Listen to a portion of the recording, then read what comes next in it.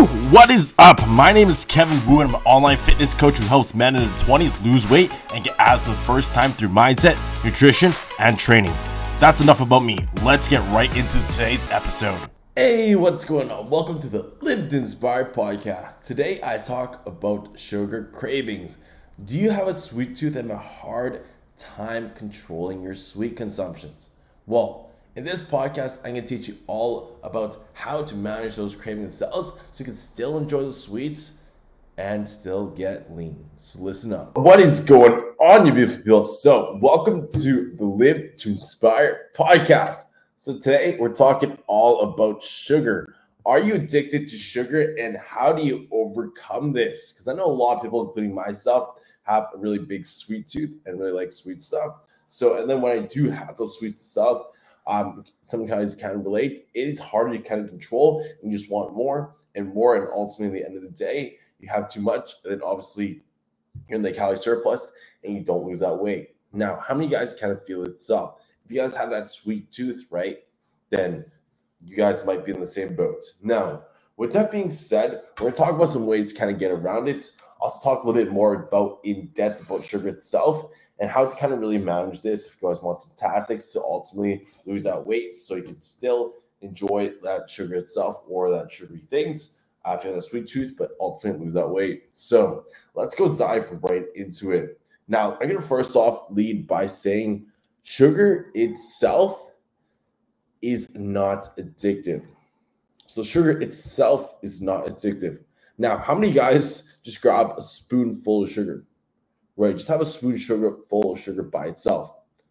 I probably guarantee you like 99.99% of you don't. Now, when I was a child, I actually liked sugar cubes too. So like I did that. But 99.99% of you guys do not just eat sugar alone, right? Or at least the majority of you guys. Well, hopefully you guys are not doing that. So what's addictive is going to be high sugar and fats. That's going to be the most addictive combo according to studies, right? High sugar and fattier foods, right? So like things like a chocolate chip cookie or like a brownie or like a cheesecake, something like that is the most addictive.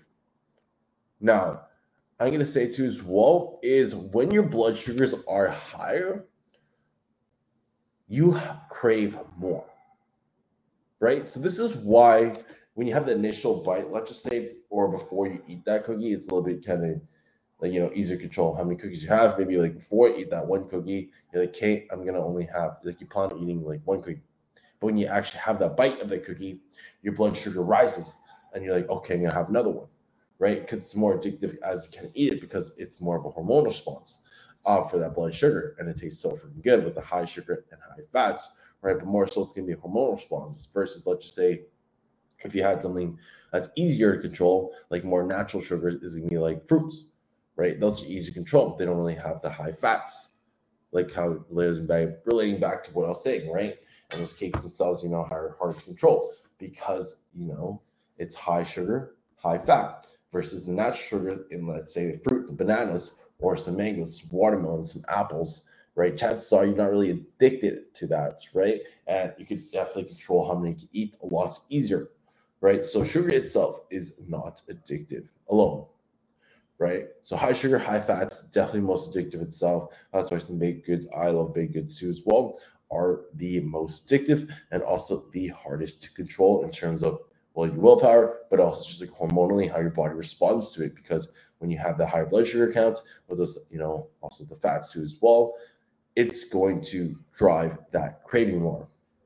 So here are some things that you guys can do too as well. Well, having more natural sugars, like let's say fruit themselves, or sweetening things up like stevia is more of a natural sugar itself, which is 0 calories. Also like a Coke Zero, sugar-free barbecue sauce. Those things can all help itself, right? I personally use all those tactics, even with things like con gas, which is the with gas. That's like a Spanish thing right here. So sugary drinks or non-sugary drinks, let's just say with a Coke Zero that have that gas, can make it actually easier to control in terms of like sticking to the sugar itself versus the sugar itself. First, let's say have a Coca-Cola too as well. It's not as addictive. Let's say some pastries, baked goods. Like I said, it's not high fats, but it is more addictive than just say, the Coke Zero, right? So some of the things you guys can do to avoid those calories themselves, having those sugar-free things like the stevia instead of sugar, Coke Zero instead of like a Coke, sugar-free barbecue sauce instead of that one. Yes, they could definitely can help you control that aspect, also reduce the calories on that end, so you can also help you lose that weight. Now, I'm going to give you obviously some other things too as well, but having a good sleep is actually really, really important because having good sleep actually manages your blood sugar. Right? If you have a really bad sleep itself, your blood sugars can be elevated itself the next day. And when you have elevated blood sugars, you're going to tend to crave more of those sugary foods. And then when you crave those more sugary foods and you eat more sugary foods, you might be in more, you have a calorie surplus, right? And or at least maintenance and not losing that weight because most of you guys want to lose this weight, which is why you're watching or listening to this podcast. So having a good sleep means pretty much, not really waking up at nighttime multiple times. You may wake up once, twice itself, but anything more than that, that's gonna be terrible sleep, right? Or not terrible sleep, but not as great sleep. The more times you wake up, the more bad your quality of sleep is because you're not getting that deep sleep.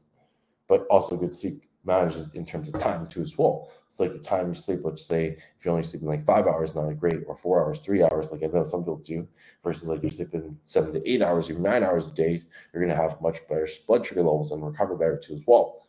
Now, with that being said, next one too as well is going to be stress. When you have higher stress levels, your blood sugar is going to be elevated, right? There's a lot of things that kind of spike up our sugar levels or blood sugar levels, which is why some people who are stressed for prolonged periods of times get diabetic too as well. Right, is because there's higher stress, elevated blood sugar levels, and that's why they're diabetic, which is not great, right? That's something that people don't really keep in mind is that stress levels as much, right? Because all of us kind of hear all the other things, but stress levels is something that we have to keep in mind too as well. So keeping your stress in check, right? So maybe you have a lot of things going on in life right now. Maybe yourself, you're dealing with, I don't know, like a breakup, or maybe it's school, it's kind of stressed out, or maybe you guys are just stressed out from your body, right? Looking in the mirror and just, hating yourself in that sense, and you're stressed out in that way, and you don't feel like you're confident in any shirts or anything like that, don't really want to go in public, and that's causing you stress out, right? Now, keeping that stress in check, right? Obviously, there's other ways to manage stress and also mitigate that. That's a whole other topic, but that is really, really important for managing blood sugar levels too as well, and you guys have to keep that in mind. So the next one is going to be cinnamon. So actually, it's more so of an actual condiment, right? So cinnamon itself actually does help reduce your blood sugar levels, help manage those ones so you don't really get those cravings as much, right? This is something I use for my diabetic clients, and some people also do have a hard time controlling their blood sugar levels, right? I personally use that. It has a lot of benefits itself in the cinnamon, and also it keeps my insulin sensitivity better, which is very, very important, right? So I use that pretty much every single day. Not really right now on vacation, right? But every single day when I am at home. So cinnamon's a great, great, great tool to use too as well. Or you only need about like a teaspoon or a tablespoon itself. And next one is be working out after. Now, working out after, let's say you have something more sugary, like make a brownie or a cookie or something like that itself, maybe coffee with cream and sugar, something like that. When you do your weight training after that, that's going to help, well, one, utilize that energy from all that sugar itself and give you a better workout probably because it's going to be more fast digesting itself, give you that extra energy for that short period of time, which can be advantageous, right? It can put you in an advantage to perform better in your workouts and also gain more muscle and itself and have a better workout. So workout after you do that is going to be a lot better time. If you're eating sugar foods, you probably want it before your workout itself, just the best time itself. Now, for that being said, there's one thing too as well. Let's say you have dessert for your typical meal, which is usually after your workout. And let's say after workout, or after your meal itself, you have that dessert, you usually crave more and more. Maybe that's something you struggle with, keeping just on track with just one slice of cake. Maybe it's one little cookie, one little treat itself that you like to treat yourself to.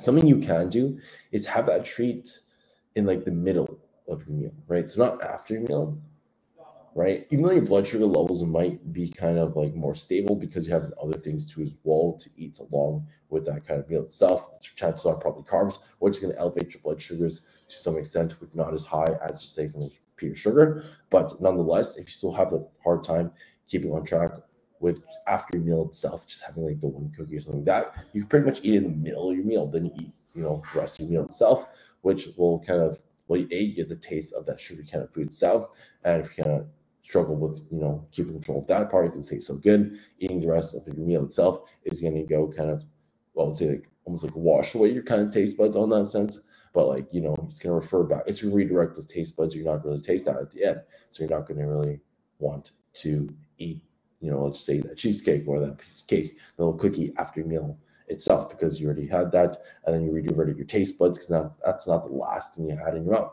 So hopefully that helps. So with that being said, these are definitely some ways for you guys to avoid, or not avoid completely the sugar foods, but find alternatives and also manage it when you do eat those sugary foods to kind of help you so you don't kind of eat more and more and more, but it be able to control it. So hopefully that guys helped you guys, and using these tactics selves definitely helped me. So with that being said, have an amazing week and cheers.